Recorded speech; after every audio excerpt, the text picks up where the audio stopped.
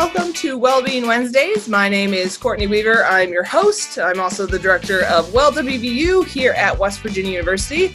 And today we have someone famous with us as our guest, and that would be Colson Glover, also known as the Mountaineer. So welcome, Colson. How you doing?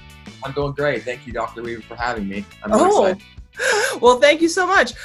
So why don't you tell us a little bit about what your role here at the university is? Sure, I'd love to. So, like you said, I am the 67th Mountaineer mascot here at West Virginia University.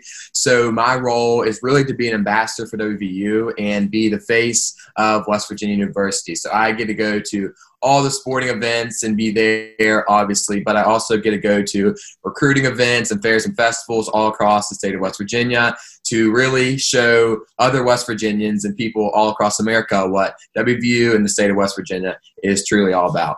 Awesome. And you all can't see this, but just know that Colson is in full Mountaineer gear. He's not wearing a hat, but he's got his what do you call them? The buckskins? Buckskins. I have the buckskins on. I don't have the coonskin cap on, but I'm in the buckskins. So all right. And you also have to maintain a pretty impressive beard as well, right? As part of the Mountaineer.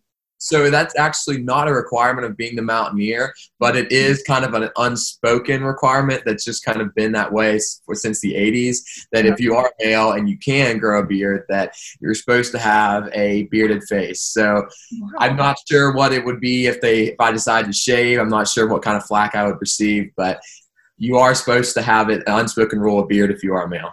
Oh, wow. I guess you could always get a clip on, but yeah, I guess you could. That's true. I think it would make it easier for you to go incognito, on campus, though, because the beard's pretty recognizable. I had to wear a mask everywhere because of the pandemic, so anywhere I go, so that does cover up the beard. So I am a little bit more incognito than the former Mountaineers, but so yeah. Do you have a special Mountaineer face mask? I don't. So when we were at the first WVU game for EKU, the football game, everybody was asking me, do you have a buckskin? Do you have a coonskin mask or anything like that?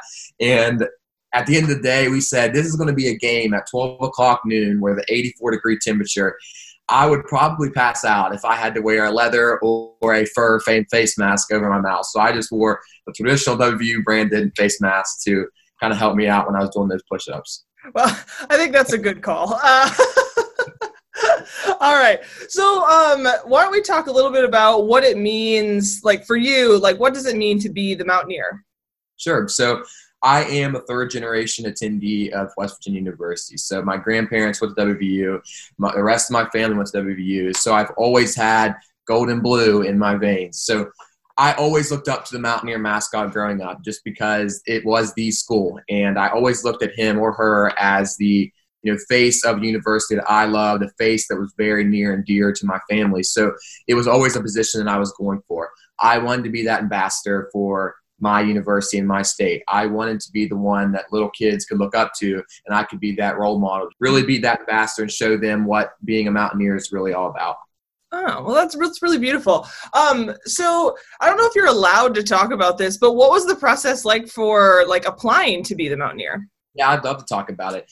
So it is probably the most intimidating application process and admissions and interview processes I'll ever go through in my life. And I want to apply to medical school, so that's pretty intimidating, but I don't think that will top the interview process for the Mountaineer. So we had to fill out a really long application that told the admissions committee or the Mountaineer selection committee all about what you do at WVU. So they wanted to know your extracurriculars, what your GPA, what you're involved in. And then they selected 10 applicants from that pool of admissions they received. So from there, they interviewed those 10 students, and they pretty much ask us every single question you can imagine. It was in a boardroom in the Erickson Alumni Center, and there was, I believe, around 25 to 30 various students. There were deans, there were coaches on this kind of big, long board table, and they were all just firing questions away in kind of a 30-minute interview. So that was extremely intimidating because you didn't have much time to think. You had 30 people that were judging you, basically, depending on what your answers were. But I just took a deep breath and answered it, how I would if I was a Mountaineer. So then from there, they selected 4 people to try out in the Coliseum and wear the buckskins. And then from there, they selected the Mountaineer and the alternate Mountaineer. So it was very long, a process of about 3 months to be selected as the Mountaineer. Wow, that is really intimidating. And I can't imagine sitting in a room and with all those like very important people around the university. I walked in and it just kind of like sunk. I looked around. I knew who some of the interviewees were, and there was former Mountaineers on the committee, and it was just very intimidating and became very real. Woo! But you did it, so you're here now. So that's awesome. So in this role, you really do provide like a lot of inspiration to different groups of people. So what would be the best piece of advice that you could give someone? Sure. So like I said, I have always looked up to the Mountaineer mascot being little, and I always looked up to him or her to kind of give me advice. I still remember Michael Garcia, one of our former Mountaineers, coming to my high school and giving us advice on our futures and giving us advice on going to college or going to trade schools, etc. And that's something that really stuck with me. And so when I wanted to try out to be the Mountaineer, I always said, I want to be that Mountaineer for future generations. I want to be able to inspire future generations and make change in my university. I don't want to just be the face or the poster child. I want to be active, and I want to be able to change future generations in my university for the better. So, hopping into the role with the way the pandemic happened, I really never received much training, or I never really received much advice from Timmy, simply because we went into lockdown. I went home, Timmy went home, and we never really got to interact that much. So I started these Zoom calls, and I was just, being what I thought I should be as the Mountaineer. So I started describing, what the Mountaineer was, what I do at the university. And I started realizing how impactful the Mountaineer is to other generations. So it wasn't just me. There was many questions as, advice, what would you do? Or, what would you do if you were in my situation? And I was asked a question by a female who asked me about what she thinks what she would do, what she thinks I would do in her situation. And she said she wanted to go to the military, and she, was really aspiring to follow in her brother's footsteps and join the military. And I said, that's great. I never joined the military myself, so I don't want to give you, great advice on that, because I don't want to lead you down the wrong path. And she said, but I am receiving a lot of pushback from my family, from teachers, from, just various people who are giving me advice because they don't think I should join the military as a female. And I was just kind of listening to her, nodding my head, and I wanted to continue. And she said that she really wanted to know what I would do, being a mascot figure, being, what would I do, and give her advice. And I told her, so this is a very near and dear issue to me, because I have received almost every time I hop on a Zoom, receive questions about applying to become the Mountaineer and whether, hey, do you think I could be a Mountaineer mascot? And it's almost always people think it has to be a white male. They don't think you can be a female. They don't think you can be, they think so many other factors come into it other than your race and other than your sex. And I immediately told her that if I were giving her advice and if I were in her shoes, I would tell her that you should never let something kind of step in your way of achieving your dreams. There are certain aspects when you have a goal in your life and you have something you want to go towards, there are certain aspects that you should never let step in your way. So things like your sex, things like your gender, your sexual orientation, what others might think of you, things like that, you should never let get in your way, because at the end of the day, you are doing something to better you. So if you think that, I have this big dream and I have this big goal towards you, if you think that being a female, or if you think that you are the wrong sexual orientation, whatever it may be, if you think that should stop you, then, that's it. Just something, like I said, it's very near and dear to me, because it shouldn't. Do what's good for you. Don't let being a female stop you from doing anything. Don't let being a male stop you from doing anything. If you have a dream and a goal towards going after that, my piece of advice would be go for it. Just jump, do for it. Don't let anybody sway you. Don't let anybody, tell you that they don't think it's right for you. Just go for your dreams, and you never know where it might take you. Yeah, that's for sure. And so you talked a little bit about, the Zoom calls that you've been on as the Mountaineer. And normally, in in a non-pandemic kind of time, you would be actually like going places in person, running activities with students, like being all the sporting events and things like that. But it's not just, you don't just serve the WVU community, you're also going out into like high schools, and you go to like elementary schools, middle schools, things like that. Like with all of that, what's your favorite part of being the Mountaineer? So Timmy Eads, our former Mountaineer, our 66th Mountaineer, he attended, I believe it was around 700 events, and he only served 300. He didn't even serve 365 days. He served, a lot less because of the pandemic. So, the Mountaineer is doing on average about 2 events a day, and we are anywhere and everywhere. So, like you said, we attend schools, elementary schools. We go talk to them. We give advice to students. We talk to them about WVU. So you never know where you're going to find the Mountaineer mascot, to be honest. We go to recruiting events. We go, we don't even stay just inside West Virginia. We go, all across the East Coast, anywhere where they want to see some Mountaineer pride and want to talk about WVU, then the Mountaineer will go.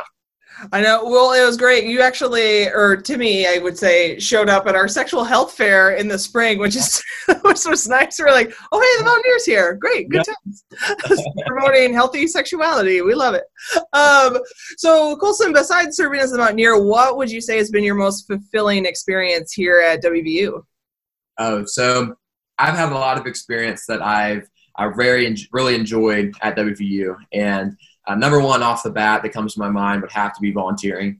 I've been very fortunate to be a full-time volunteer at the Children's Hospital at Ruby, and it's been something that's been very fulfilling to me. WVU offers so many opportunities for volunteering and things like that, and I've been very fortunate to take advantage of those. So I think it's extremely important you give back to a community that has given me, a student, and me, the Mountaineer, so much. So I think volunteering has been very fulfilling. But I also do research at the WVU School of Medicine. So that has been very fulfilling as well, because the way I won't go into it too much because I don't want to, take up so much time. But the way my research goes is we are basically developing a safer and a more effective way of doing neurological imaging. So, that's something very near to me as well, because, I hate to see a child have to go through so many procedures and so many painful imaging techniques, and being able to develop one that is much less invasive and much more safe is really something that I strive to do. Yeah, well, that's spectacular. So way to go. So clearly you have so much free time between volunteering, your research, and being the Mountaineer, and class, and also still going to class and doing your work. So. Sure.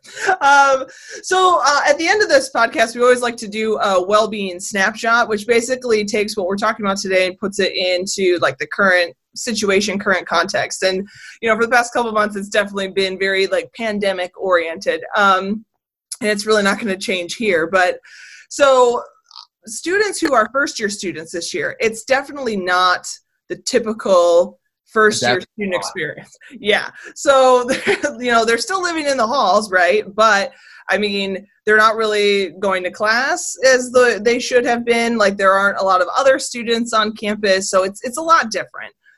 So what message would you have for all those first year Mountaineers?